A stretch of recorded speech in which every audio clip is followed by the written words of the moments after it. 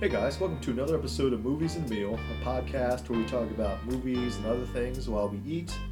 I'm your co-host Ben, and as always I'm joined by Brad. What's up? Okay, so it's going to be a comic book heavy movie podcast today. First we're going to just go over some comic book news. We have a trailer for X-Men 97, which is technically TV, but it's our podcast. We'll do what we want to. Yes. So it is a continuation of the 90s animated series that is beloved. And then we finally have some official casting news from Marvel about Fantastic Four we want to riff off of. And because we're recording this a week after the Super Bowl, the biggest Super Bowl trailer that was released was Deadpool and Wolverine, which is Deadpool 3. And that's coming this summer. And after we talk about all that stuff, we're going to close with Madam Web, which is a comic book movie. Starring Dakota Johnson and some other folks. Sydney Sweeney. Yeah. God, I'm looking. So, but let's talk about X-Men 97 first. So, like I said, this is a continuation of the animated series that was beloved in the 90s, and I think people have been clamoring this for a while. But I'll kick it to you first, Brad. I mean, I guess what's your relationship with the original series, and what's your excitement level for this? Well, growing up as a kid, it's like almost the original Fox blocks of cartoons. It would be, and I forget which one was first, but it's Spider-Man the Animated Series with the guitar riff from Joe Perry. And then you have the X-Men the Animated Series with the guitar riff, with basically just, that guitar riff just gets you into it. I mean, it's just flashing of the intro scenes of their powers, and then you have the, like, Xavier and Magneto coming together and all that. It's a classic for me. I really enjoyed it. And it was a show that was ahead of its time with some of the heavy themes it had, too. It was 92 when it first came out, and I was 8 years old, I think, so. I was a little bit older, but what's great about that, I know the first couple episodes actually kind of, I think, debuted on, like, primetime TV for Fox, and, you know, having been familiar with the comic books, it was interesting. It was, like, the first time I'd seen actual takes on some very classic X-Men storylines like Days of Future Past and the Phoenix Saga, and it was great stuff. And you know what Brad said, it was pretty heavy for its time and pretty innovative for its time. I know as the series kind of went on and got a little bit long in the tooth, you know, the quality kind of dipped a little bit as far as animation, but culturally, you know, it still has a great impact. There's a couple memes out there that have been launched from the X-Men series, and it's just like the microcosm of those 90s X-Men. You had that lineup that had come out of the Chris Claremont, Jim Lee era, like Wolverine, Gambit, Rogue, Cyclops, Jean Grey, Beast, Jubilee. Did I say Jubilee? If I didn't, Jubilee. It helped kind of launch some of the other Marvel properties as far as cartoons, right? I mean, Spider-Man came after that, and then we had an Iron Man series, and It was Iron Man and Fantastic Four were on like yes. 5 o'clock, but it was interesting. But yeah, I mean, it released a lot of I mean, like later on down the line, they did an Avengers series, which was not as good, but I mean, they released a ton of properties. The series comes out in March, and are you going to watch it? Yeah, I'm going to try to watch it, yeah. I don't know how many episodes it's going to be. I'm definitely looking forward to it. I'm glad this is back in existence. I haven't really watched the cartoon or revisited it since I was a kid. Yeah.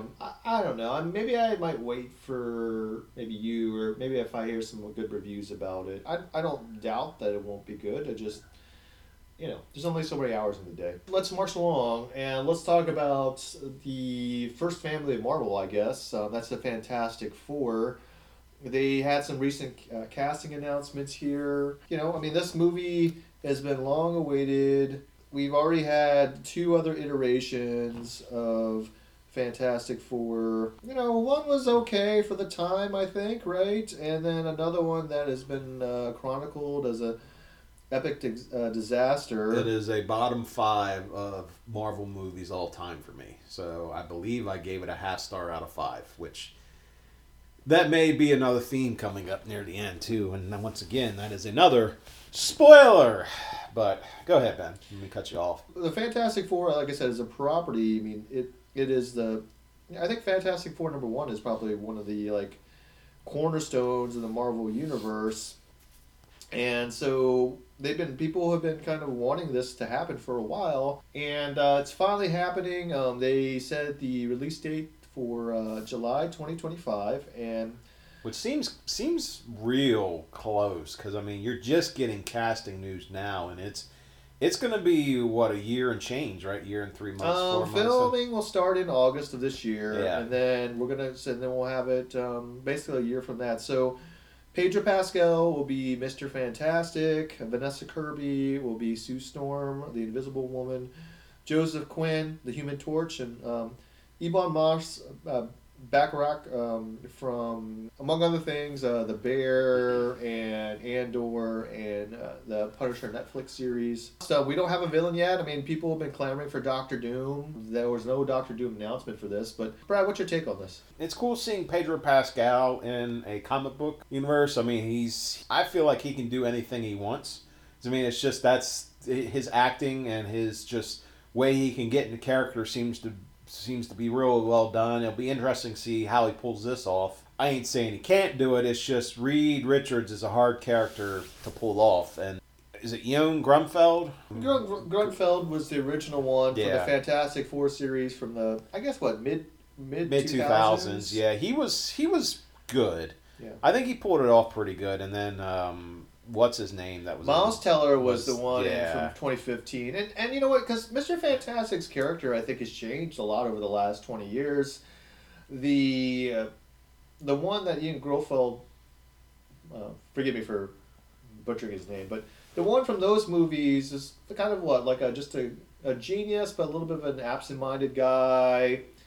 And I think over the years, like through a lot of different comic book writers in the comic sense, he's become a little bit more cold-hearted, a little bit more calculating, a little bit more distant, a little bit more like absentee parent almost. To an extent. Yeah, kind of like Dr. Manhattan a little bit, like detached. Yeah. So we'll see. I mean, I agree with you. Pedro Pascal is on a hot streak right now, and obviously he can do kind of detached a little bit. We saw that with The Last of Us, and he's got the chops to do wherever the heck he wants to. So we'll see. But yeah, I mean, this is going to come out next year. Vanessa Kirby as Sue Storm or Sue Richards. I don't know which one they're going to go with yet. I don't think did they specify? I'm not sure. No, I don't think so. They just have the picture. Yeah, I mean I think she's an interesting choice, but I think she could pull it off. Like, I mean, I know her mainly from the Mission Impossible movies from, I think, was it the 5th one or the 6th one? Yeah, she's been around the last couple ones. Yeah, so I really love her. She's got a presence on screen, so it's gonna be. I think she could probably pull it off. You and I are both not familiar with Joseph Quinn as Stranger Things. Yeah, I can't really give anything on that. And Moss Bacharach, he was microchipped in the Punisher TV series, but for some reason, Ben and I had this conversation. I almost comically cannot remember much of what he did in there, so which is a shame. But I think I texted you about this when you texted me about it. I think the way I looked at it was, and this is the MCU in general, I'm not really excited for anything MCU worthy until at least a trailer comes out. And the way I liken it to was, I think the MCU has won a couple of Super Bowls, and now it seems like they're struggling, so now they just want to win the preseason, in my opinion, which preseason is all the big character news, all the big news and all that stuff. But until like a trailer comes out and the actual movie comes out, that's what you kind of got to wait for. And they've been losing that. That's like the regular season games is like the movies and the trailers. And it seems like most of them are just kind of losing so far. We're at a crossroads. I think we're at saturation now. The latest Marvel phase, none of those movies have really hit. You know, part of it is because of the raised expectations for the first 10 years, 15 years of this saga, and just because our tastes have changed. And, you know, if Deadpool doesn't do well, and if this movie flops, it's over. Marvel, I think, is done. And, like Westerns were back in the 50s and 60s that were the dominant genre that eventually evolved a little bit, but then eventually died out. I mean, if Fantastic Four stinks, then it's over for the MCU, I think. But they got to get it right for the general public, and they got to get it right for the hardcore comic book fans, because if they screw this up, then it's It's tough sledding. It is. I'll say tough sledding. I think you're like it's done. Like stick a fork in I it. mean, you will always carry the torch for the comic book movies. I'm getting to the point where it's just like it's got to be good. I can't. I you can't just like. You can't just like live off my goodwill. And again, we're going to mention that a little bit more with Madam Web. But just like it's not enough just to put out a comic movie. It has to be good. Yeah. My problem is it's coming out next year. That seems like they're rushing it. And the problem that the MCU has done is they have a tendency to rush things too much. They're trying to.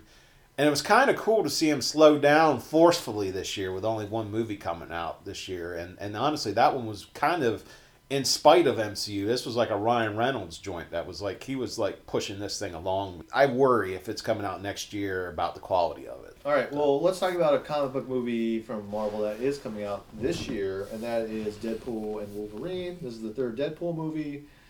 It's been long teased. You know, if you watch the two Deadpool movies before, they've always teased to have Hugh Jackman in there, and they finally got him after he had seemingly retired after Logan in 2017. But, you know, Ryan Reynolds, and I'm sure a lot of money, and just the chance to be in like a proper MCU movie enticed Hugh Jackman back. But, you know, the trailer dropped. It looks like most of the cast from the first two movies are there. You know, we also see there's some sort of like Wade Wilson kind of dipping his toe into the MCU proper.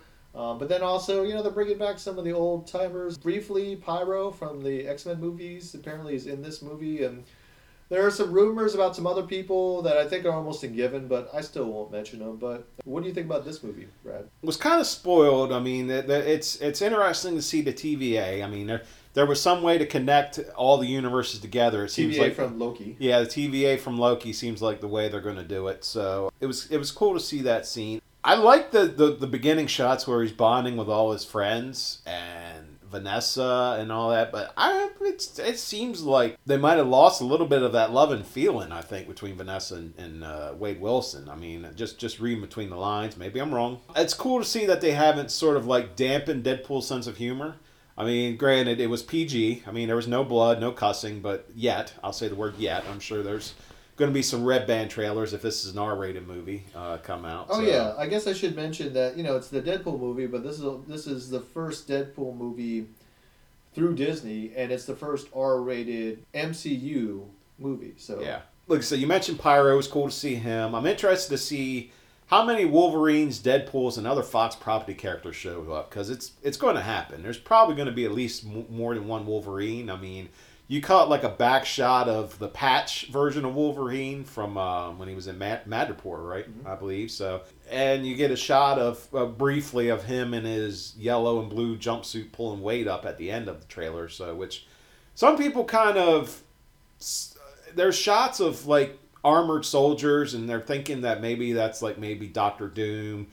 Oh god, I think those guys he's fighting are TVA people. Yeah, I think so too. I really do. But like I said, there's a shot of a character I won't say that some people are saying. Like you see a back shot of a character that I'll try to not spoil. So all in all, my interest level's high. Like I said, I'll wait till another trailer comes out, and then I might get more or less excited. I mean, MCU, like we've mentioned before, they're kind of like in a cold spell here. They need a win.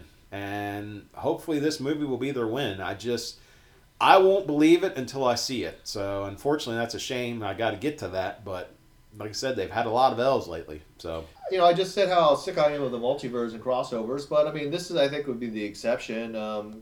Some of the people that I think that we've read and heard that's rumored to be in there. I mean, it's just fun. It'll be fun to see them again. You know what? I'm going to put this on the record.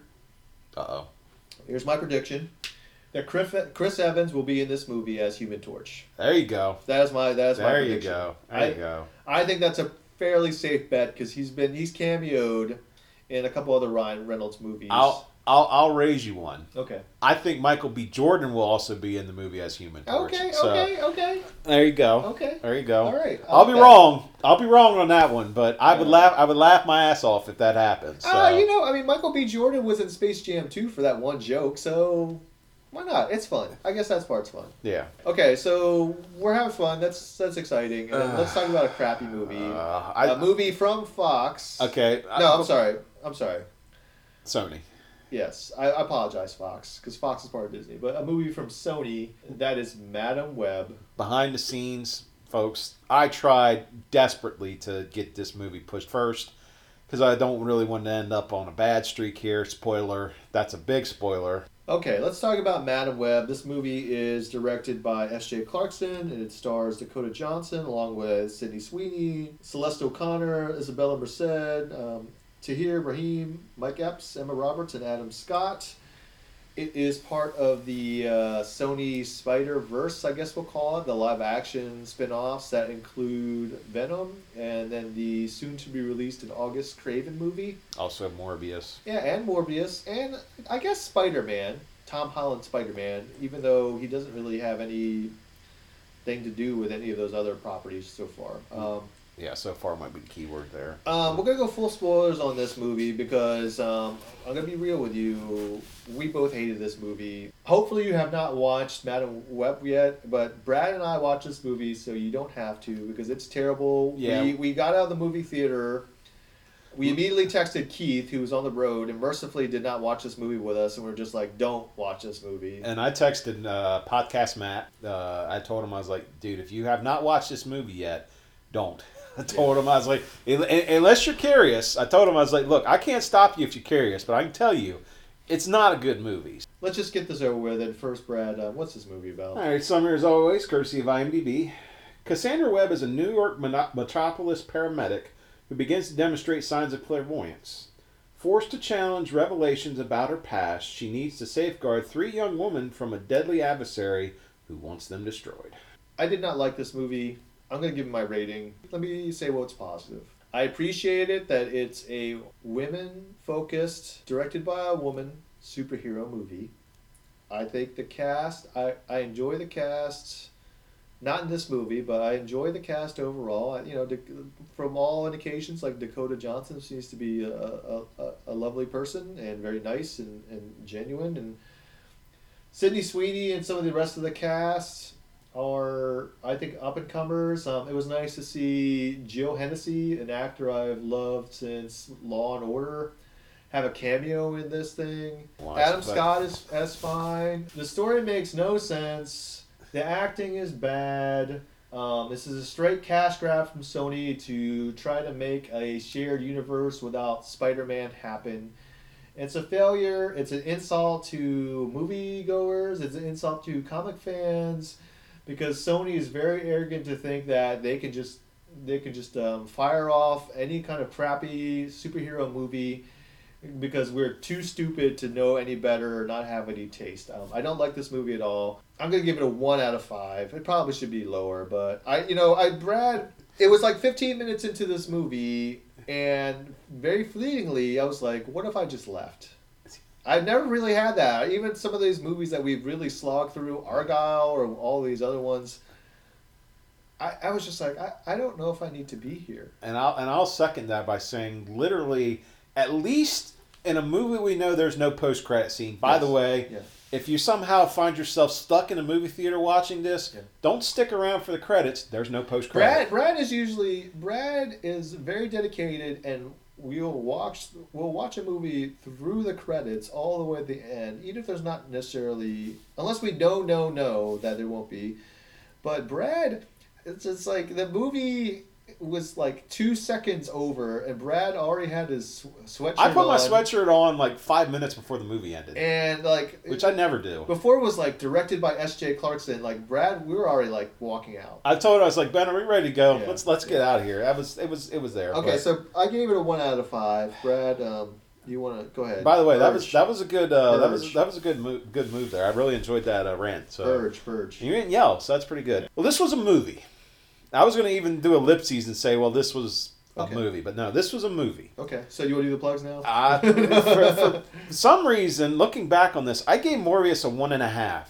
And I still don't understand how I got it at a 1.5. Because you love comic book movies. Yes. And I think a contrarian, because I think it's the same thing with Venom. It's just like, it's a movie's bad, but because you love comic books movies so much, and Keith and I were just like, curb stomping it. Like, there's still part of you that wants to defend it. Yes. And that's probably why you gave it an extra. That's why you probably gave Morbius a higher score than you did. Yeah. Madam Web doesn't have many positive traits. You've named some, and I'm not over-exaggerating when I say few. The CGI was not good in a lot of places, but I really loved how they handled the premonitions that she'd had, the clairvoyance, all that stuff. That was handled well. It puts you in the mind of Cassie Webb slowly slipping sanity. I'm not going to say that 5 times fast. And I mean, you join her in on it. I thought that was pretty good.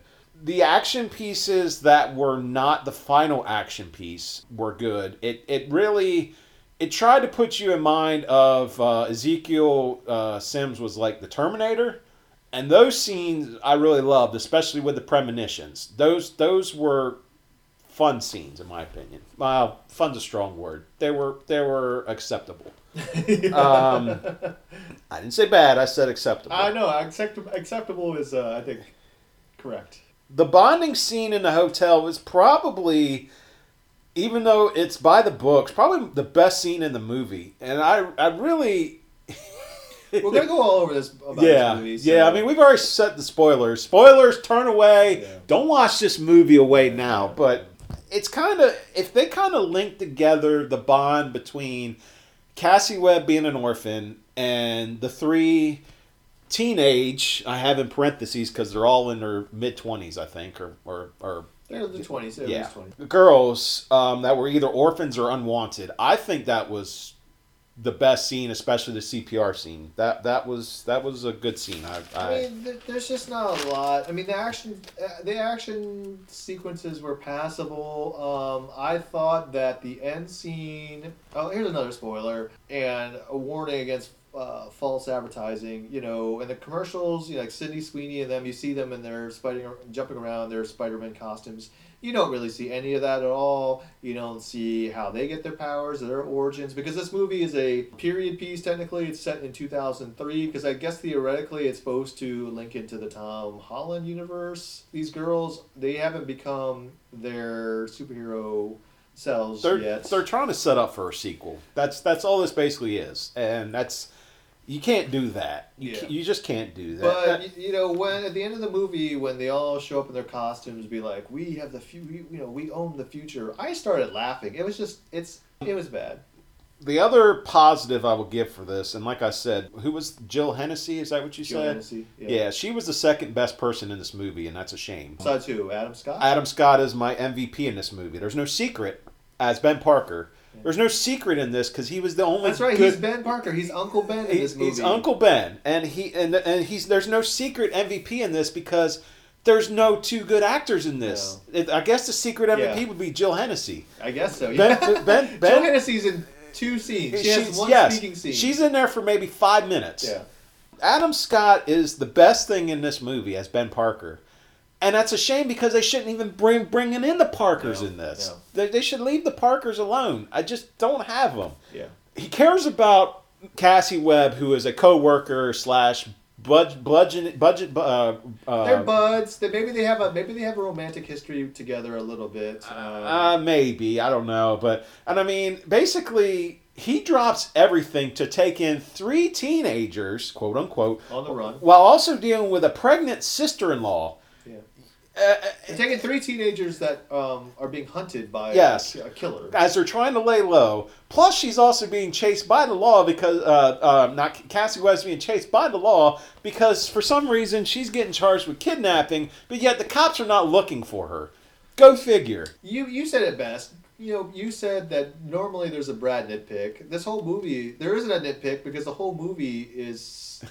You really just have to leave any amount of. You got to turn your brain off. Yes, you got to turn your brain off. There's no ifs, ands. There's suspension of disbelief, and then you got to turn your brain off because you're going to lose brain cells. It just has no lot. This movie is a movie where you got to turn your brain off because if you're like us, like Ben and I, you're just going to be like, well, that makes no sense.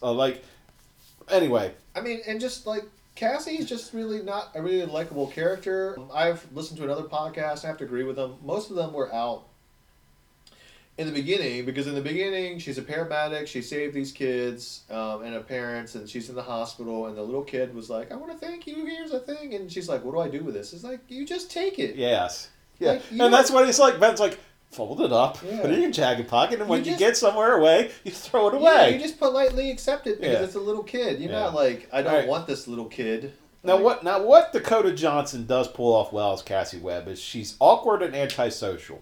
She pulls that off well at the beginning of the movie, and I guess there's a storyline, a through line where she eventually learns to be accepting of kids, teenagers, I guess. But the one thing that really bothered me about Dakota Johnson's performance, and she might be an incredible thespian, but at least in this movie, when she's sad, angry, fearful, or happy, or all the above, or none of the above, it's the same tone of voice. That bothered me a lot. Isabella Merced as Anna Corazon.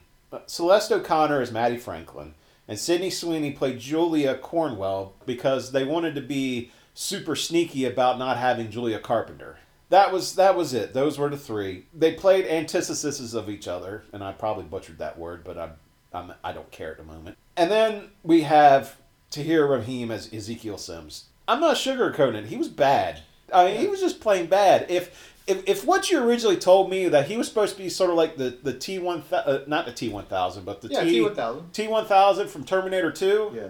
Just a killer. Just a killer that says nothing, that shows no emotion, that would be fine. Yeah. But if I have to hear about him talking about revenge this, and kill them before he gets killed this, and I come from nothing and I'm not going back to nothing this. And I mean, he had no charisma, no inflection was given, no story on the character. I mean, he was just there to kill the mom of Cassie Sims at the beginning of the movie, steal the spider that apparently gives him powers, but you don't know how, because it's not said, and then be a creepy guy who kills somebody for the NSA, right? My secret MVP that I can't remember her name, Jill Hennessy, my secret MVP in this, only 5 minutes in. Then she has like a woman in a chair.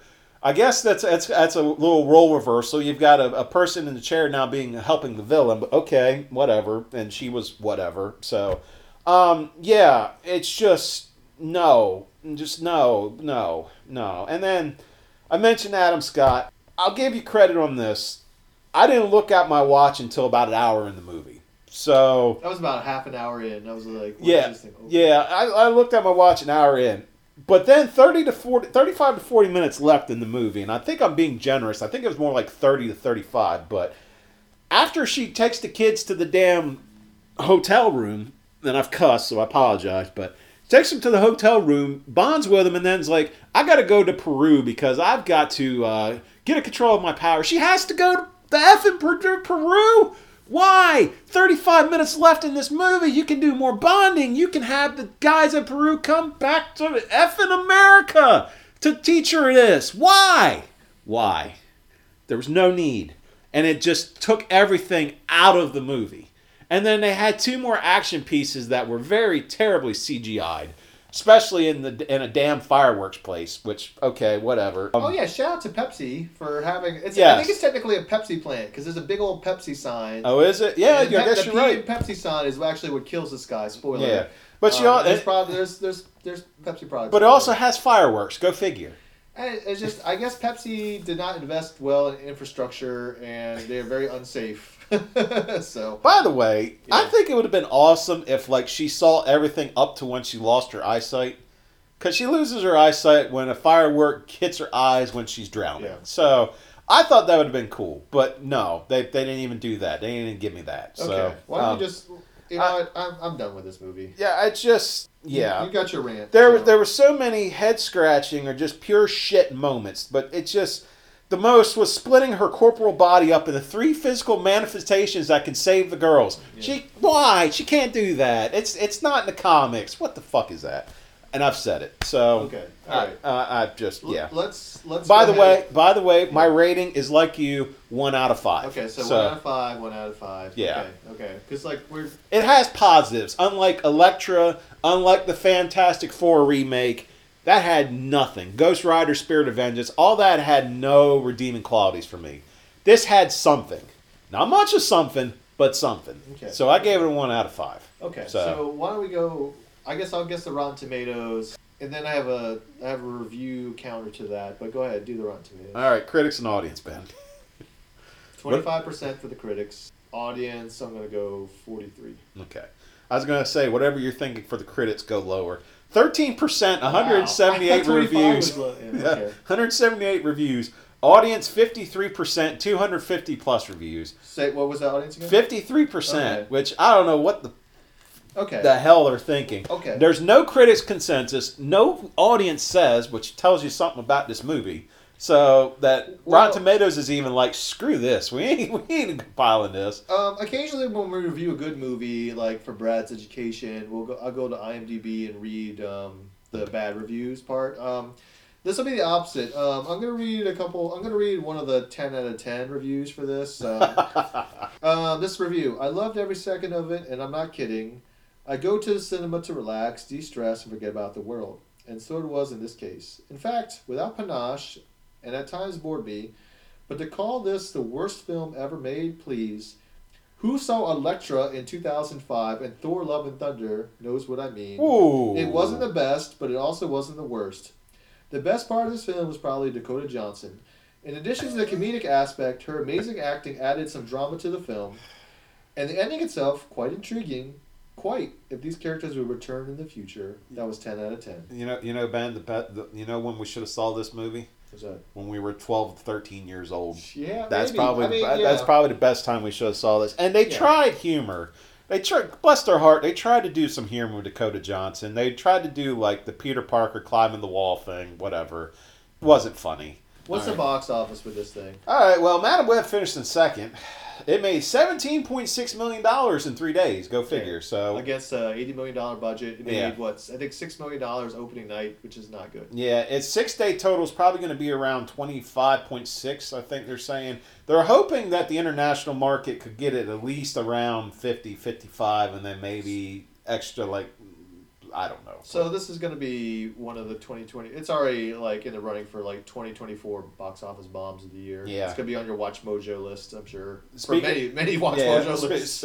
Speaking for bombs, number 3 is Argyle, $4.7 million this week. 3-week total of $37.2 million. So. Yeah. Okay. That's another one that they spent. So wait, what was number 1 then? Number 1 was Bob Marley, One Love. Okay. $27.7 million for 3-day total. So. Okay. And what's 4 and 5? 4 is Migration, Disney. No, it's not Disney. It's Illumination. Illumination. That's right. $3.75 million this week. Okay. 9-week total of $116 million, and then number 5 still in the running, Wonka. $3.49 million. I believe it's a 10-week total of $210 million. Yeah, just low key. Box office hit. You know what's not a low-key box office hit? Yeah. Madam Web.